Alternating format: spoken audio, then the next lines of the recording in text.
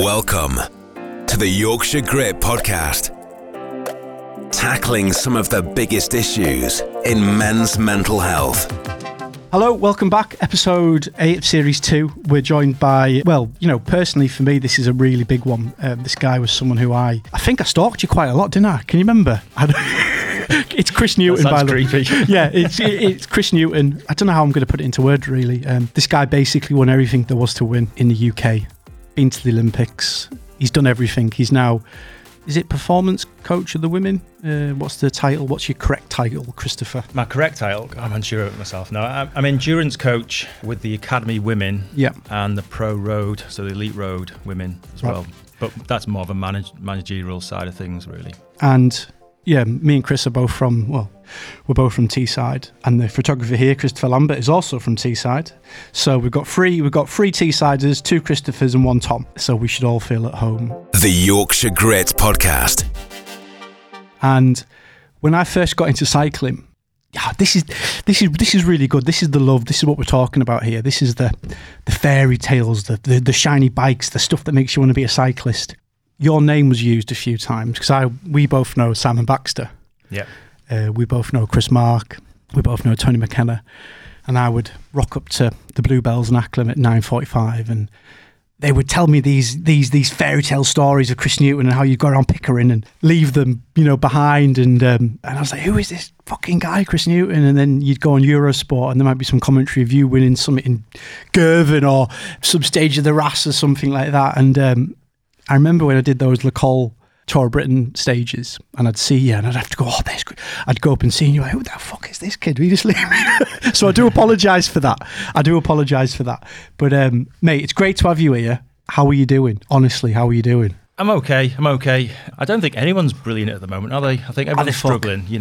Everyone's having a tough time, and and why shouldn't we? Admit it. We're having a tough time. And I was chatting to he was actually our PD, Sparky, and he came out and said, "Oh, how are you doing?" I said, honestly, I'm like a pendulum. Sometimes you're good, sometimes you're bad, and it doesn't take much to knock you off kilter, really. Mm-hmm. Where normally, you can roll with a few punches, but I think everyone's probably in the same boat at this moment in time. Let's hope that with this reduced lockdown and people can get a bit of normality and move forward, and there's light at the end of the tunnel, really. Like I alluded to you when we just got a coffee then from the, I'm not going to say too much here, but I've fucked up spectacularly recently, even by my standards. I've really kind of gone, Tom, how much can you fuck up what's really good? And I've really gone to town on it, and it's without shadow being the worst week of my life. Without shadow. So even when I'm talking now, it may sound I'm all right. I'm really far from all right, but that's my responsibility, and that's something that I've got to take with it. It is great. Thank you very much for making the drive over here. I do want to talk to you about growing up in Teesside and training with Curran, and maybe Barras was not quite your time. During his comeback, it was. Was it? Yeah. Tell us about the glory days. Come on, tell us about that feeling that makes you feel like it's Christmas Day on the morning, that type of cyclist feeling. Try and get yourself back into that. It's been back in Teesside. It's actually riding my bike over there. Yeah.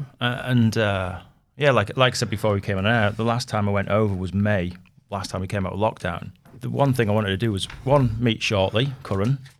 What do you call him? Shortley. Is that what you call him? Right, okay. It kind of, I don't know where it came from. There was a Shortley, I think, in It Ain't Our Fault Mum, which obviously can't be aired anymore. Yeah. He'd always say, see you shortly, as in see you tomorrow. And obviously he's challenged in the height in the height department. Yeah. So see him and see all the gossip and the banter and going around my bike over the roads we used to train on, and and that takes me back, and that's the bit that I like, and that's the the bits that I'll never ever forget, and I'll always take when I move forward with whatever I do. Is that's what got me into it, all that kind of stuff. I said to Chris as we were driving over here, he said, "Have you ridden your bike today?" And no, because I still don't want to. I'm still finding that hard to do. Do you look back at that now? Can you look back at that now and go, do you know what? Yeah, I'm really, great. Or do you look back at that with bitterness? Are you still a bit like, kind of, or are you okay now with that? Oh, no, I'm fine. I walked away. I wouldn't say I walked away from riding a bike or cycling. I walked away from that quite easily. I stepped into the role of coaching when I retired, and I'd lined up all through 2010, and even before then, end of 2009, I knew I was coming to retirement. Olympic program had changed, so I'd kind of lined up, and that was my last season racing. And I won the Premier Calendar, and I won a load of races and whatnot. And I could have continued, but I'd made a decision. It was quite an easy step because I planned for it really. But I still rode my bike for enjoyment. But I took up running, and that fed that kind of that need to hurt yourself in a sadistic cathartic training kind of way. Yep. So yes, and then I kind of drifted back into riding a bike on training camps and whatnot with the lads that I was coaching at the time. So no, I've never felt bitter about it. I just enjoy it. You came to a point where you thought enough's enough. This has kind of got to, For retirement. Actually, let's go back a step here because I've kind of jumped a huge part of your life here. What you said about the great memories of Teesside, and I really want to kind of underpin this. I really want to I want to look into this. What did that look like? What was an average? I don't know, 2005. Or when you won Girvan, or whether you won whatever race, because you won a hell of a lot. What was a typical week for you? It was always a mixture, really. What was your favourite route? What was your favourite cafe stop? I'd actually moved to Manchester by that point. So if we go back to when I was still living over in Teesside, it's hard to pick a favourite route over there because I think it's such a great place to ride a bike. Okay. And I've got riders now that I coach that live around the Yorkshire Moors, and you almost like jealousy pangs because it takes you back to when you trained over there. So from getting out from Middlesbrough, you go on the flats, go over Richmond, hit the top of the Pennines, or you could go over the Yorkshire Moors. So you had a wealth of different terrain to train on. So from steep climbs, long climbs. You had Clareville track that like I grew up with. So there's loads of different things that you could do. So yeah, and probably the Moors is the biggest one. Like you say, Pickering, getting over Hemsley, going over Kirby Moorside, over Hutton Le Hole, Rosedale Chimney, Westerdale, Castleton, all those kind of things. Yeah. There were the bits that the escapism. It was like I'm not going to say it's like an Enid Blyton kind of thing. It was, but for me at that age, technology, especially when I was starting out, technology didn't exist, did it? In terms of phones and everything else, you would look on a map and you'd come back and you'd go, look where I've been today, Mum, and you plot on a map and you were like 12 years old, and you're just out in the middle of nowhere. Anything could have happened. My daughter's 13, I wouldn't let her out my sight. So it was different. So it's that sense of adventure, and that's the thing that really I think grabs people. Did then and probably does now actually. It's really great to see your eyes light up then and smile when you said that. I was determined to get a smile out of you today, Chris. I was determined to make you laugh. But for me personally, I was never ever in your league. But Paul Curran did pay me a compliment once. He did say some. I don't know him like you knew him, and I kind of wish I did because he was probably the best rider to come out of Teesside. If you look at his results, he was really paying me a really nice compliment. Personally, for me, if there was a training ride that I have to go to, it would be Yarm, Craythorne, Stokesley, Chopyat, Valley Road, Laskill, up that horrible, with the dip at Laskill over the back, Osmotherley. Oh, towards Hornby. Hornby. Yeah. Up to Hornby, square across corner, down to Osmotherley, back home. I just personally believe that I don't think that ride can be beaten. I dare someone who's listening to try and beat that ride. Well, that's where I was in May last year. That's where I went in May. If someone ever said to me, if you had to pick one ride, because you can go out to Richmond and Mucker and Buttertubs and Grinton, and you can go to East Harsley and you can go to Milton St. John. You can go wherever you want, but I would dare someone to try and beat that ride. I just don't think you can. But tell us about how you train, because I've heard different stories, and this is something I'm quite interested in. And I'm not going to offend you here, but I've heard you were quite ruthless. Would you say that was something that you were aware of at the time, or is it? Yeah, I suppose so. I suppose I'm ruthless with myself, and I was probably quite determined. But again, I picked that up from Curran, from Paul. And there was other guys around at the time, like Mike Marlin and Dave Huddard, and these guys were there, would train. And, at the time, when I first kind of got into it and started getting results, you get away with a little bit of talent and a little bit of dodging this and that, and you do enough to get through, really. And it took me a while. I started racing in 87, I'd ridden a bike for about 3 years before then. So from like 10 years old, coming from school, grab my bike, just ride out to Great Ayton and come back. And that was like 10 years old. So I started racing at 13, took a few years to get any result to mention of note. Yep. And then you start getting a bit better in obviously the local chain gang. And for me, the chain gang was, can you get round? Can you hang on? Because that's all you were doing. You'd probably do that and another ride a week, 2 of those and another ride and a race. You weren't training full time. I was 14 years old, 15 years old. But as I got stronger and better, then I'd start meeting the lads, and going out training with them. And, it was the typical, there was a point where you'd ride to on a weekend. So it was like 30, 35 miles away, 40 miles. Doesn't seem that far anymore. But, to get there, smash it up to the calf, have a coffee and something to eat and then ride home in the winter. Inevitably get dropped and they just leave me and then I get back. And then, I think for me, Paul had this thing that I'd like to think he saw something and go, this lad's got a bit of determination about him. And he did take me under his wing a little bit, really. And, that really really does get me to this day. What, as in emotionally? Yeah. It makes you think a bit like... Yeah, because he was the best rider around by far. I never rode with him. Best rider around, because he was ruthless, but not in a nasty way. He just knew what he had to do. And so he would never offer advice as such, but if you asked it, he'd point in the right direction and give you advice. And so I kind of learned so much from him. And so I kind of took on his training routine, really. Which was? Go on. So spill the beans. It was almost like, the circuit. So there's this little circuit. It's about 8.5, 9 miles around East Stokesley. SEMA circuit there. The SEMA circuit, yeah. There's plenty of races that used to go on around there. I don't know whether they still do. I think the Mike Binks. Mike Binks went round there. Phil Russell. Yeah, all those kind of races. Have you ever won the Mike Binks? Yeah, a few times. I bet you have. So I think Monday was probably an easy ride, but it was always like a few hours. Tuesday was through and off, which at first it started at Stokesley, straight up the Tontine, onto the A19, along the A19 to Thirsk, from Thirsk to the bottom of Sutton Bank. Oh God! And then you took it easy up Sutton Bank, and then which is a 1 in 3 sick climb. Yeah, no. and then you race down, through and off down into Hemsley. You'd have a calf stop there, and then you'd race back through the valley, over the back of Newgate, through the valley, over back of Claybank, and then finish and ride home. Wednesday was your long ride. Thursday, where did we go Thursday? Probably Hilly round or something. Friday was round the circuit, so you rode out. If there was a few of us, we'd go through and off. This is, yeah. And then Saturday, Sunday, we were long days again. In the winter before Christmas, it was always, we'd do mountain biking when that came kind of into fashion a little bit, like twice a week. And that was it, really. And I used to do that, and I followed that, really.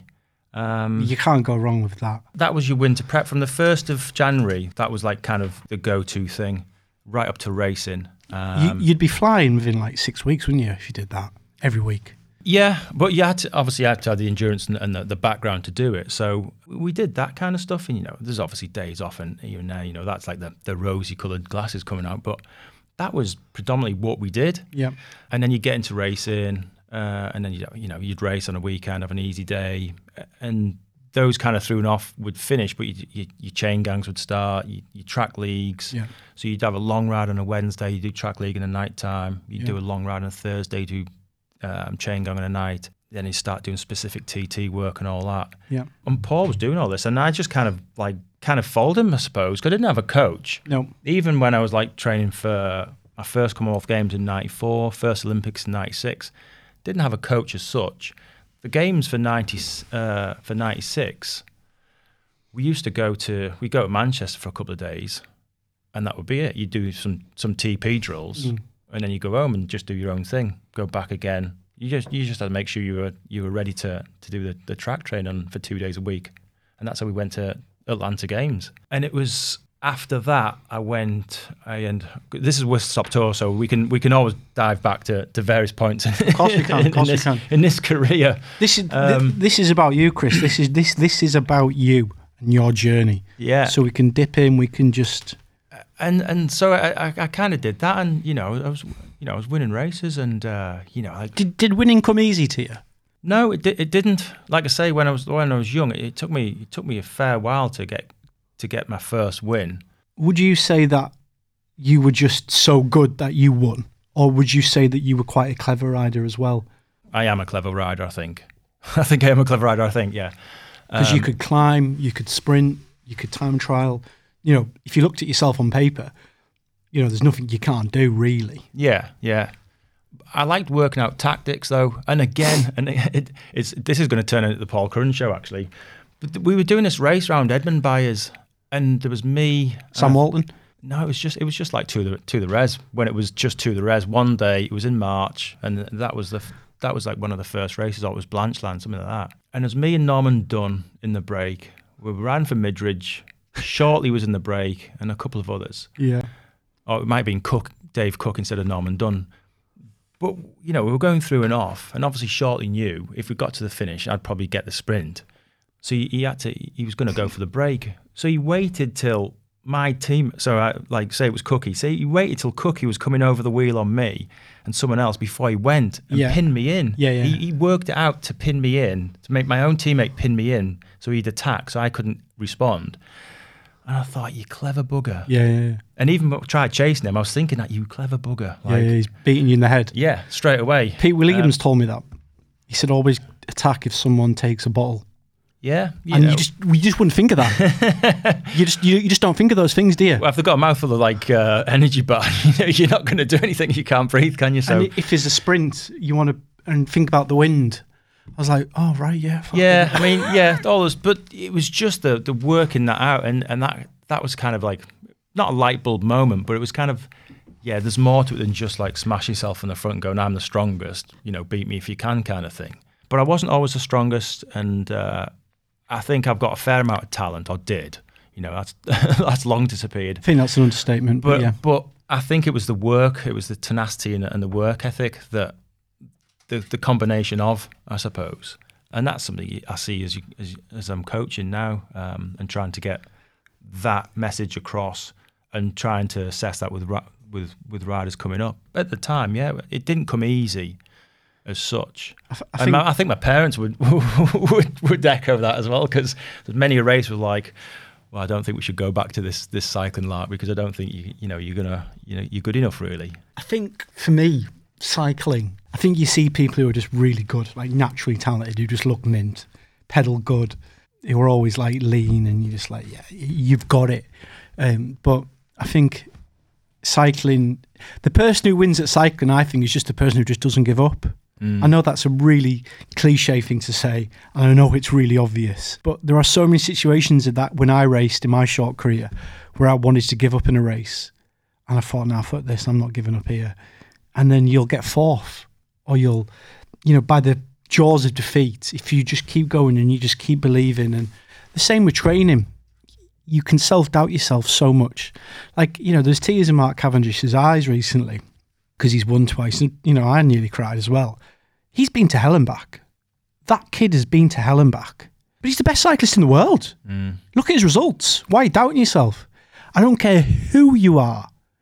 You will doubt yourself in cycling. He's won 30 stages of the Tour de France. He's still going to doubt himself, but he hasn't given up. If there's a pot or there's a jar of whatever it takes, I don't care about Mark Cavendish's achievements. I think what he's done in the past 2.5, 3 years is his best achievement, because he hasn't given up. Sorry to get a bit deep there. No, I think but he could have easily gone, fuck it, I've got pneumonia or Epstein-Barr. Yeah. Because I've had that. And it can play in your head. Oh, can I breathe properly? Is my lung capacity the same? Oh God, I feel ill. Oh God, I'm coughing again. But he's gone, nah, do you know what? I'm not gonna give up here. And that's the true winner, isn't it? Yeah, but I mean, I suppose it's the same sense in racing. You can give up one because you feel tired, or you think you're undertrained, or you're not prepped enough. You can also give up because it's not going your way. Also, whether it be catastrophically not going your way, or it's just, there's a break up the road, you're not in the break, how do you get it back? All these kind of things, and you just give up. You can give up in your head, or you can just actually climb off. There's a load of variations or scenarios you can play out in cycling. It's not just for a football term, it's not just two halves and that's it, job done. Not win lose. There's loads of different things, and you can carve out a good result by not even crossing the line first, but you can still do it.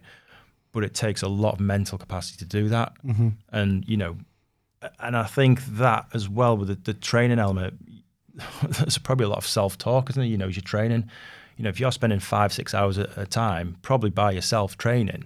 There's a lot of self-reflection, time to self-reflect, because it's not full gas all the time, is it, for 6 hours? No, it's not. So there's a lot of time where you're mentally just talking to yourself. Well, look at that flower at the side of the road. Look at that car driver. And then you're like, what do I need to do? I've got this race. And it's therapy in a way. How am I feeling? Yeah, it is therapy. That's one of the big things for people retiring, I think. That time alone of just being by yourself. I bet a lot of riders struggle with that. It's hard, that. That is hard. If we're going to talk about, a standout result or a breakthrough moment for Chris Newton, as soon as I said that, what came to your mind first?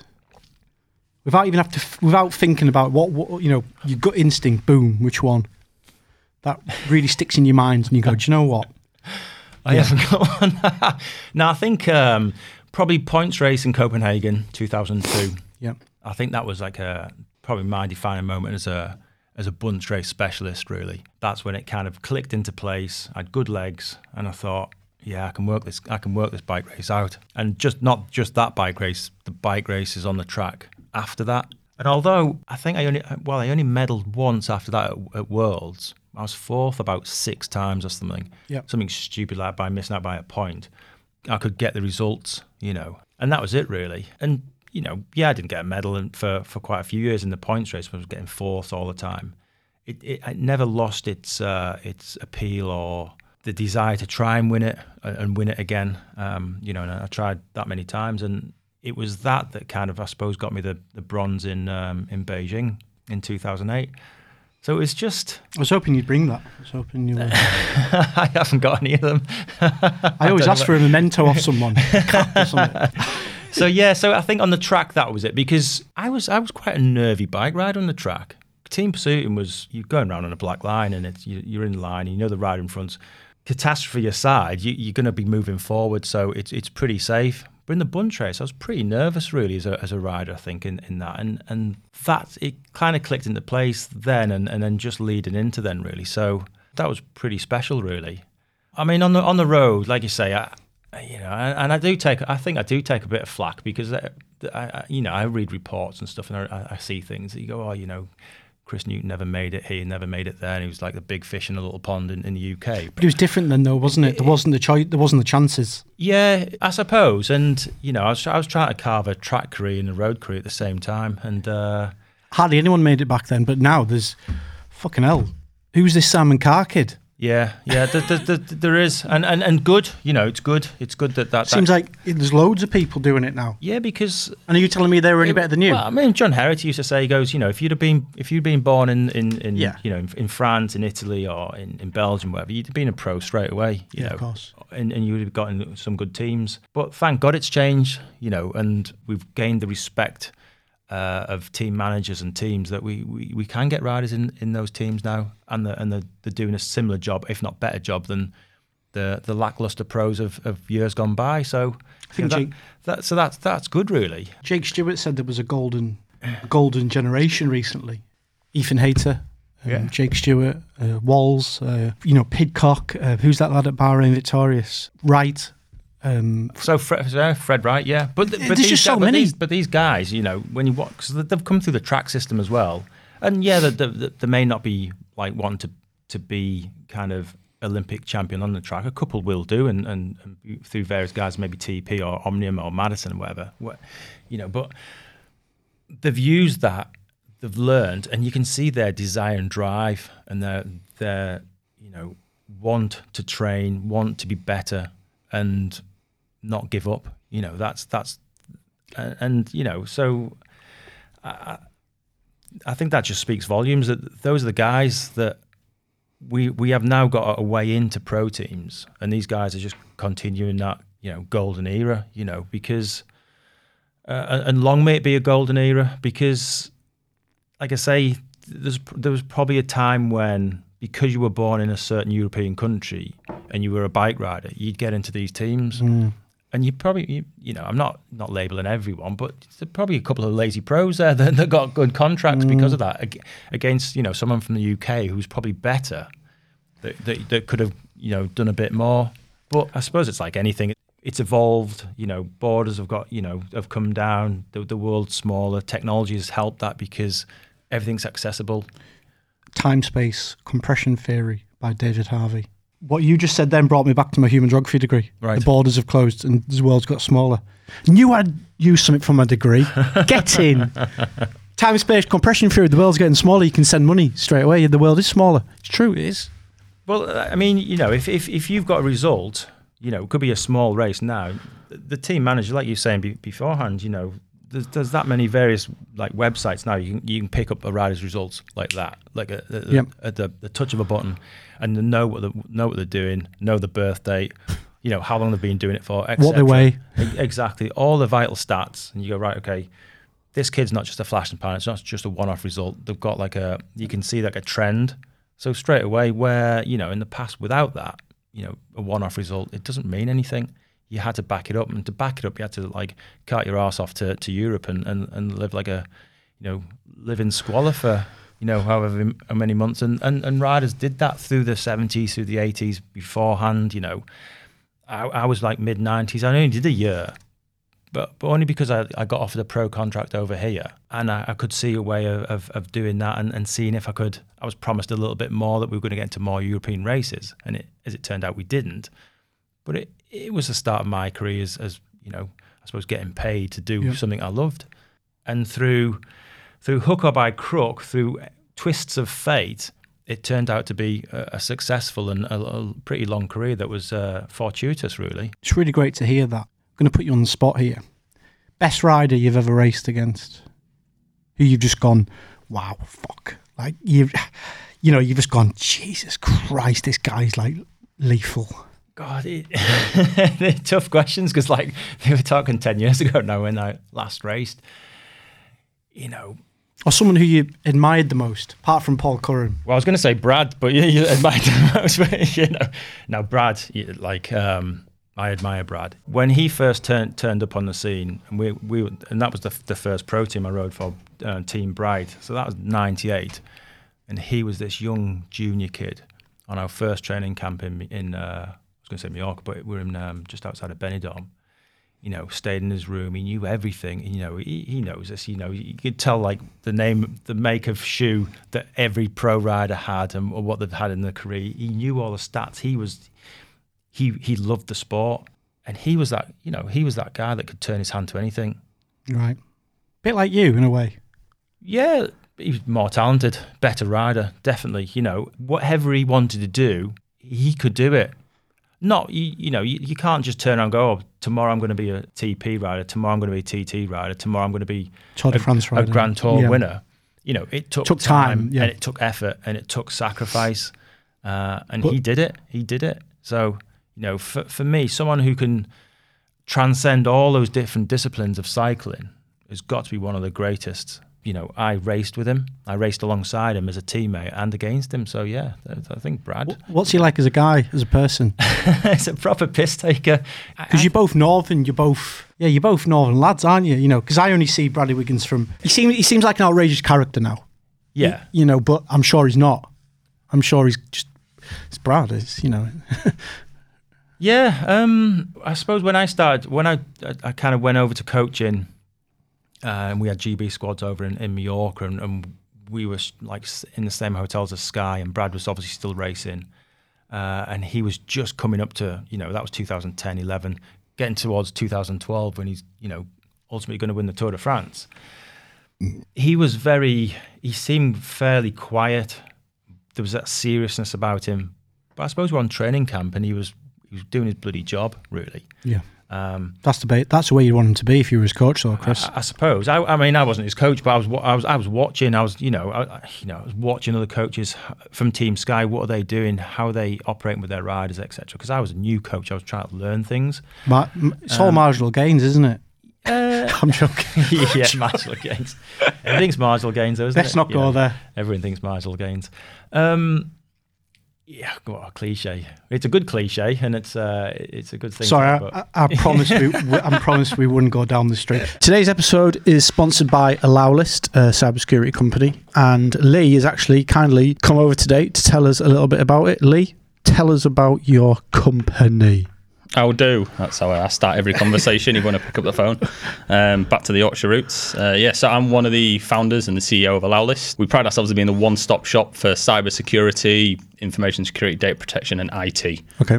We work with companies of all sizes, from yours truly, Yorkshire Grit, helping you trying to sort your website out. Yep.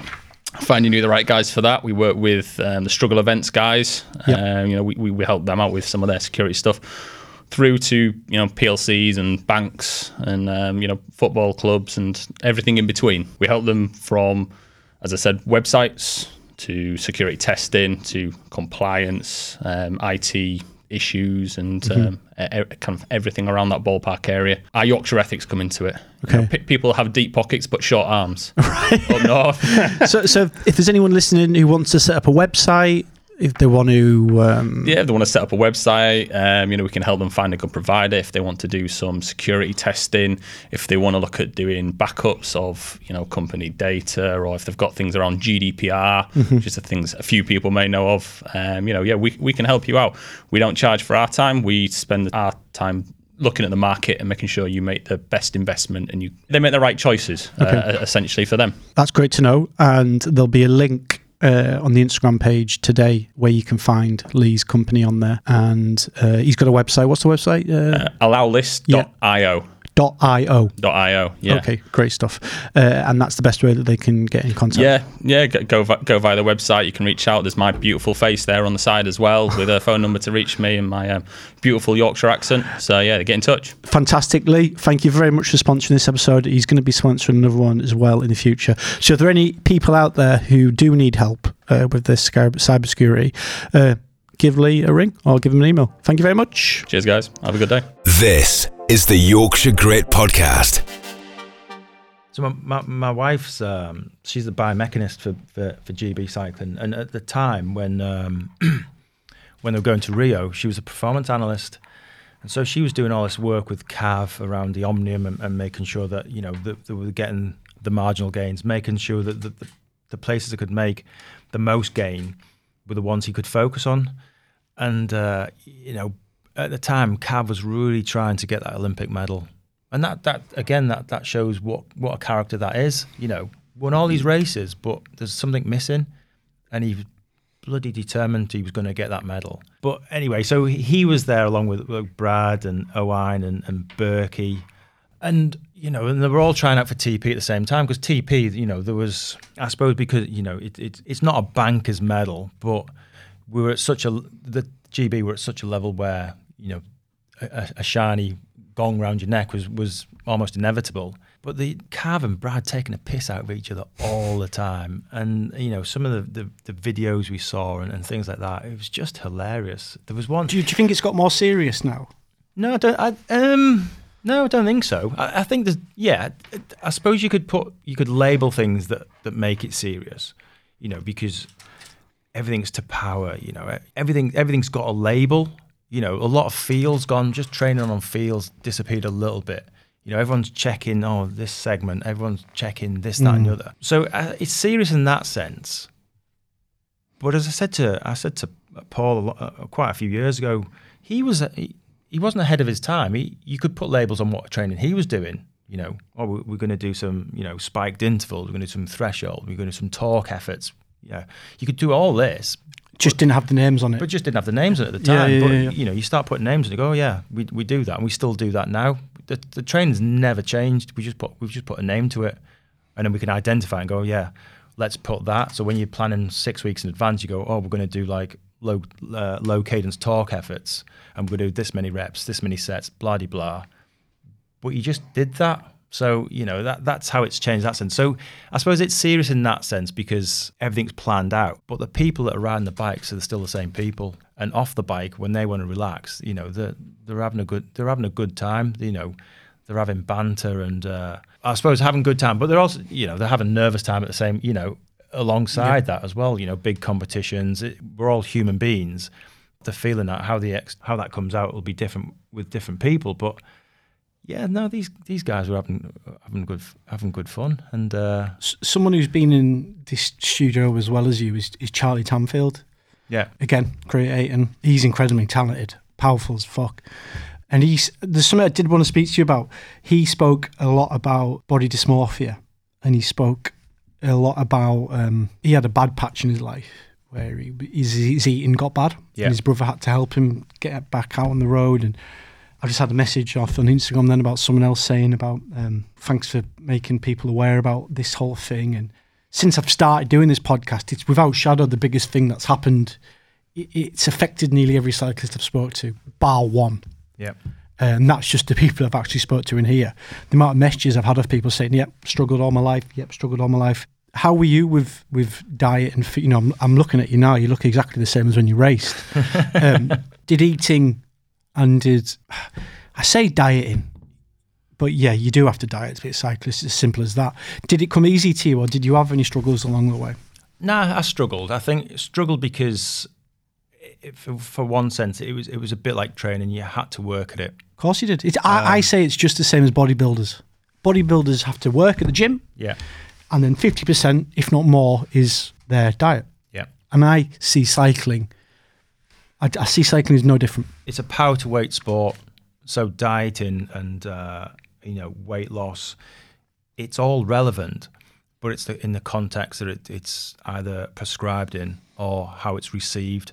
And I think it's almost a taboo subject, or it's almost coming out of the closet of taboo subject, because people are trying to achieve like silly weights by doing the wrong things. And the information's there, but it was never kind of given out.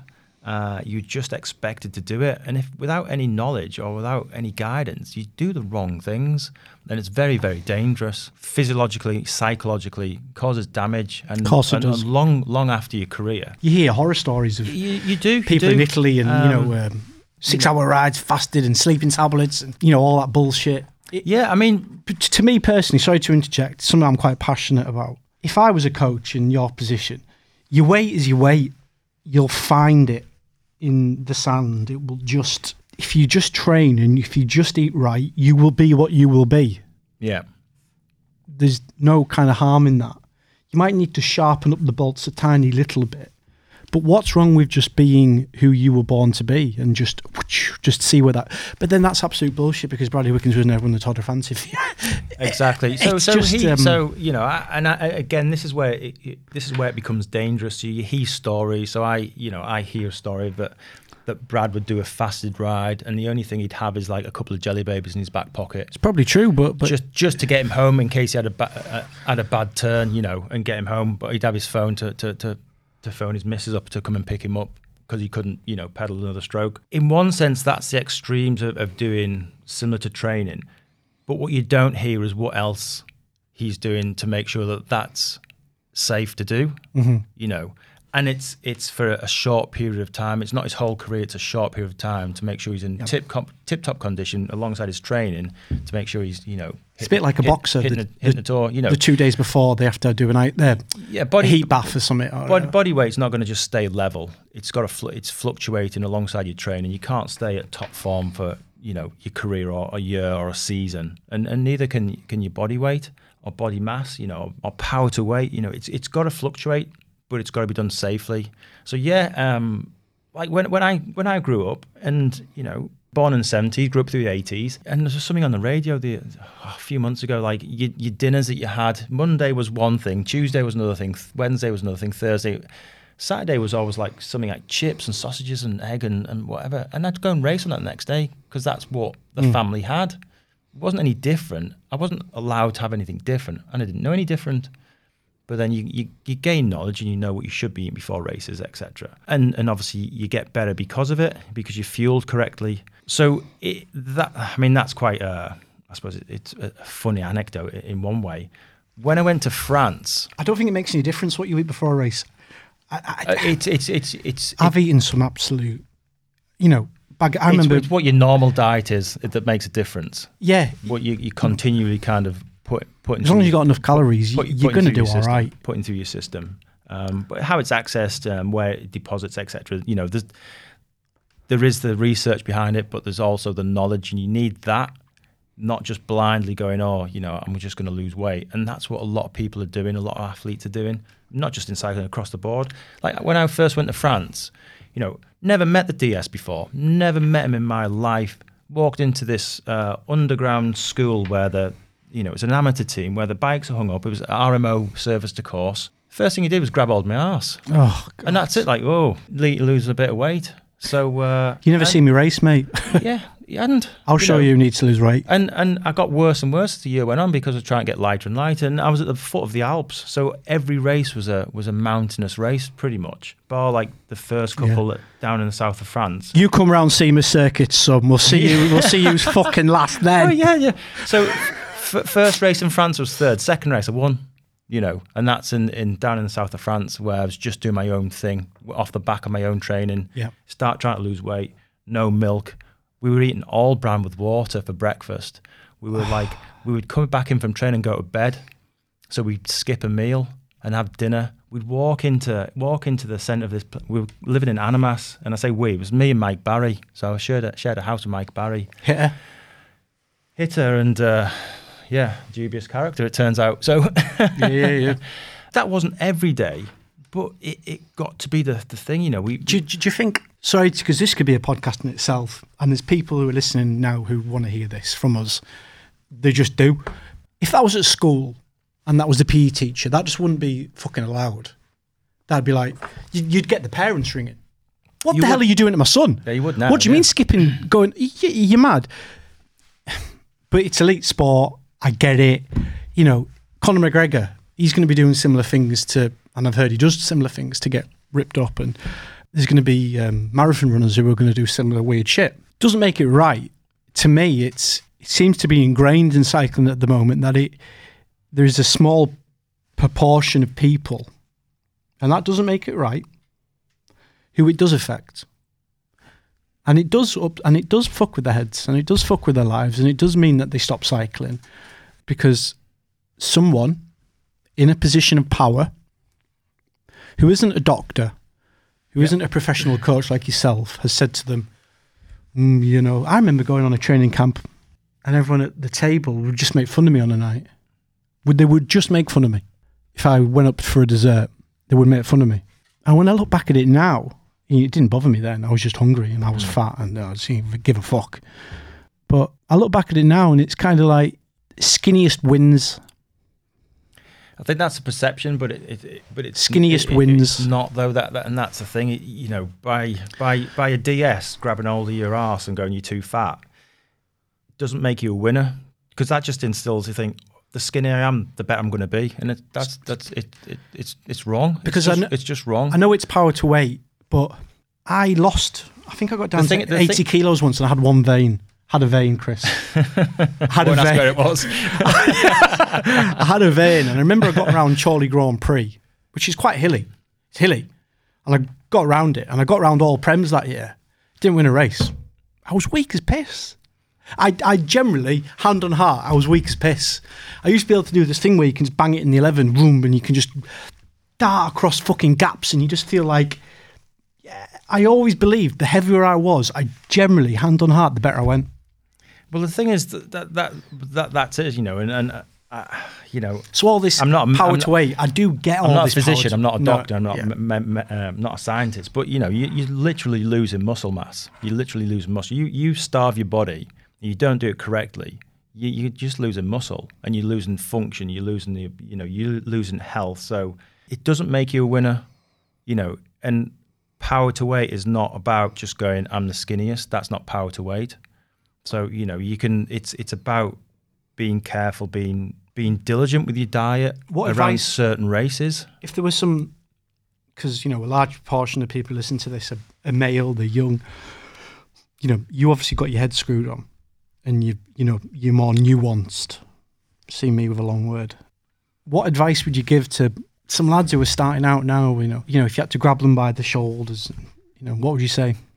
It's moderation, isn't it? You know. You've got to enjoy it to start with, and you normally do, but you've got to carry that enjoyment on, because as soon as it doesn't become enjoyable, then it disappears, and that's when the problems start occurring. And I'm not saying that, you know, when you're training hard, it's enjoyable. You know, you're knackered and you come back. No, but it's the feeling when you get home. Exactly. The enjoyment's there. You know, of course you've got that, haven't you? You know, it's sacrifice. Anyone who does sport to a certain level gets that. Anyone who does sport full stop and gets that, you know, that rush is kind of has got it. But it's be careful. You know, we were saying about kind of communication, and that's dangerous. You know, there's a danger in not having any, because you go, well, I don't know. So when someone turns around and says, you've got to lose weight, you just go, okay, I've got no information, nothing to hand. I'm just going to stop eating. Well, that's dangerous anyway. But equally, there's so much rubbish that's getting put out on social media. Yeah. That again, that you people just look amazing all the time. Yeah, you look at that and you go, oh, I'll do that. Yeah. But they've got no context to what that person's going through. Yeah, what it relates to, what they're doing, where in their kind of, say, training phase they are, where in their, say, diet phase they are, what support they're getting around that, you know, who's looking after them.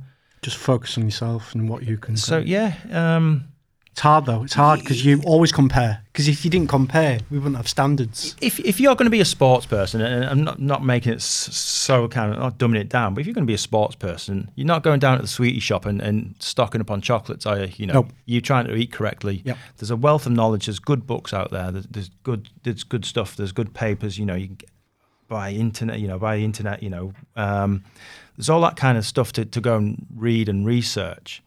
So you just got to be sensible. But as soon as someone starts saying, you know, you need to lose weight, it's like, oh, yep.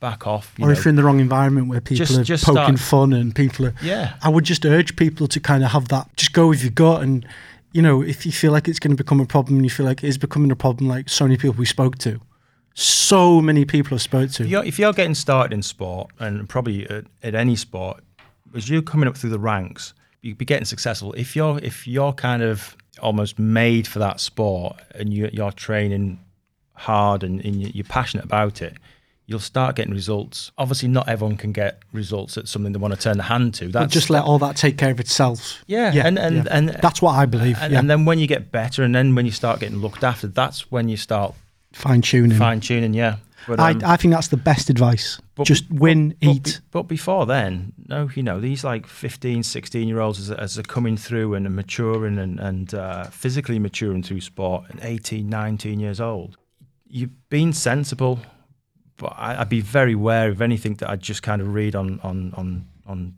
like, you know, tweets or TikTok or yeah, anything like that. It just looks, because everything's just false, isn't it? You know, and even, you know, social media pictures of people, you know, it's been pulled, it's been stretched, it's been airbrushed, it's been tampered with. It just doesn't look right. So, you know, you just got to be very careful. I think it's really good advice, Chris, and I think it's good that you're in a position of power and influence, and it's good to know that you've got a real, sorry to sound patronising here, but you've obviously got your head on your shoulders and you've lived and you've seen.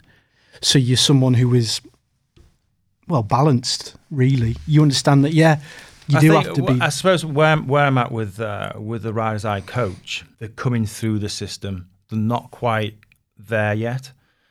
So we're looking for how to make advances in training, how to, you know, to fine-tune training, to make that better, to look at everything, how you kind of conduct yourself as an athlete, how you train, how you recover.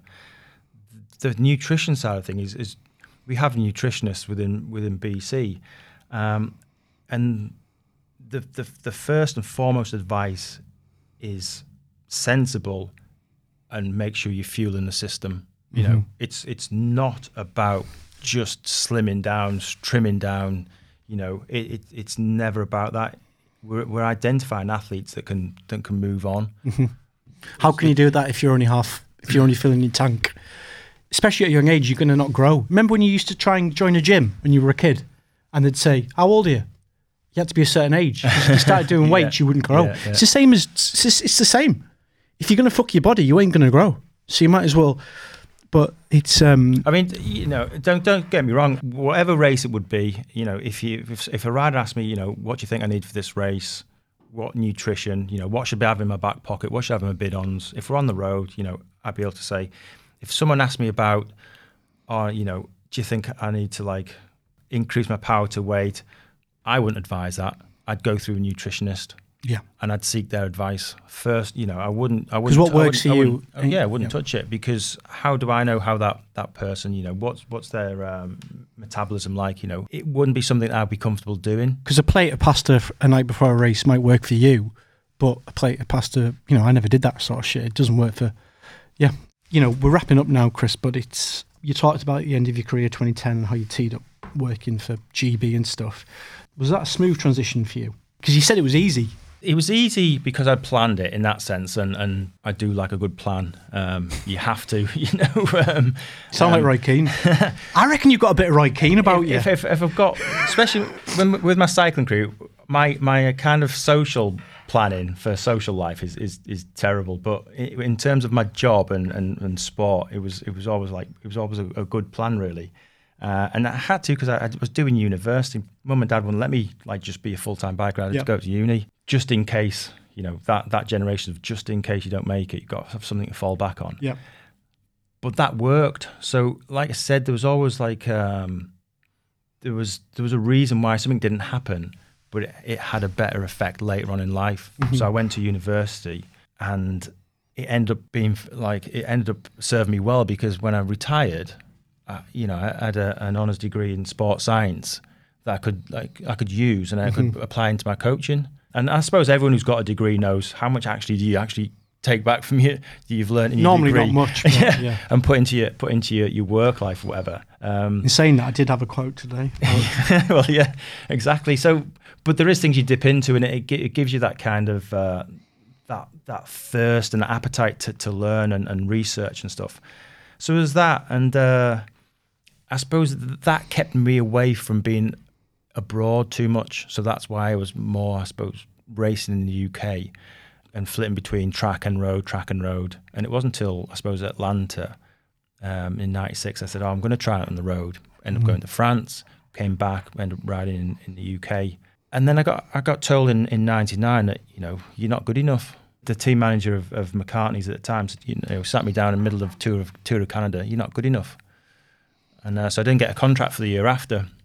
And it was Curran again. He goes, I was ready to stop. I got application forms for the police. I thought, I might be a copper or whatever, something to do, out and about. And it was short. He says to me, he goes, have you got any savings? I said, yeah, I got a bit. And he goes, don't give in, just give it 6 months.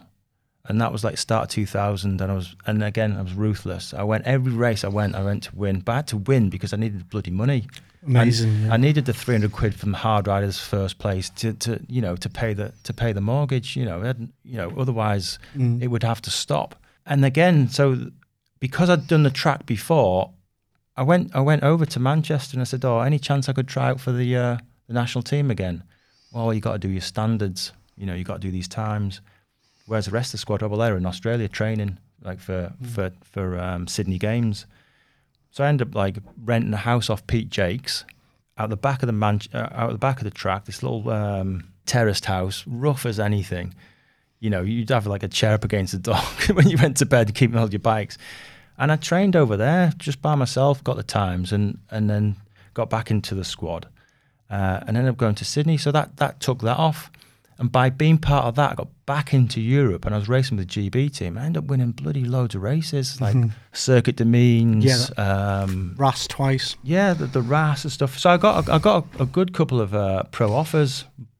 But it was Heiko Salzwiedel. He said to me, he goes, do you want to just be a domestique and ride for someone else?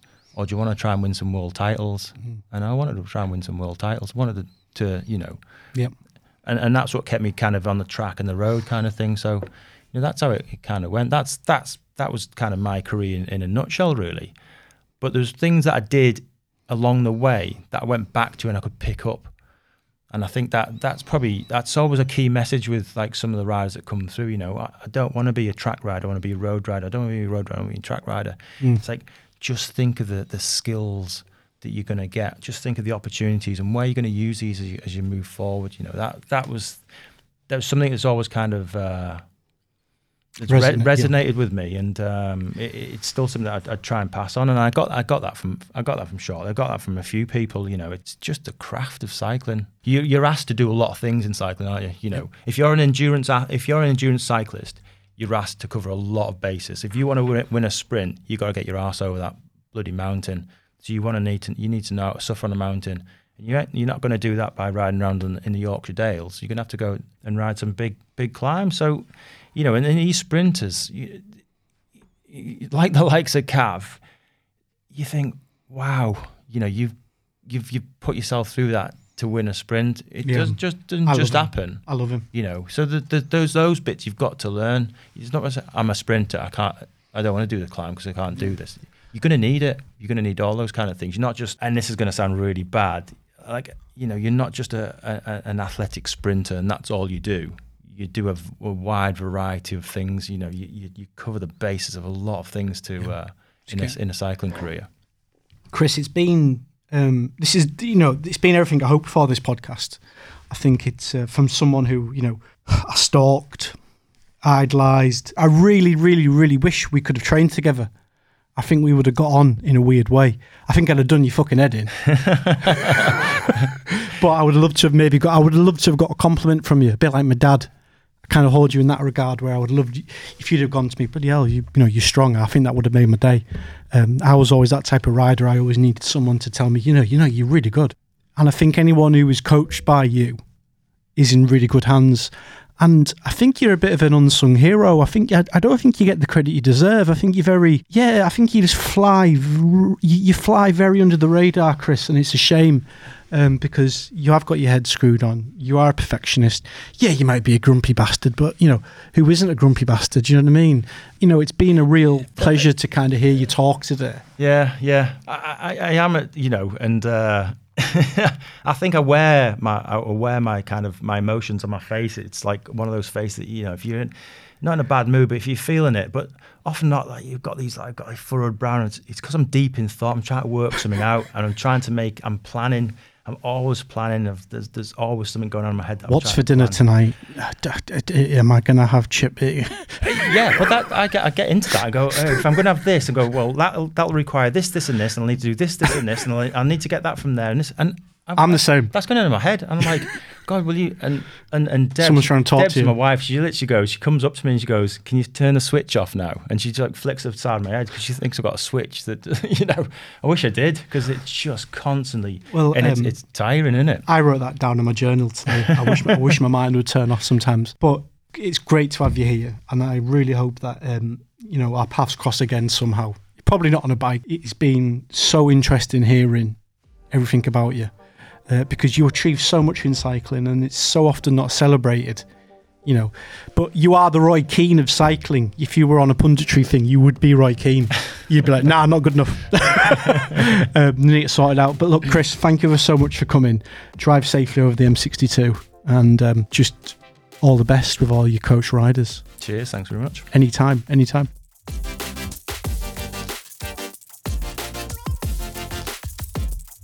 The Yorkshire Grit Podcast.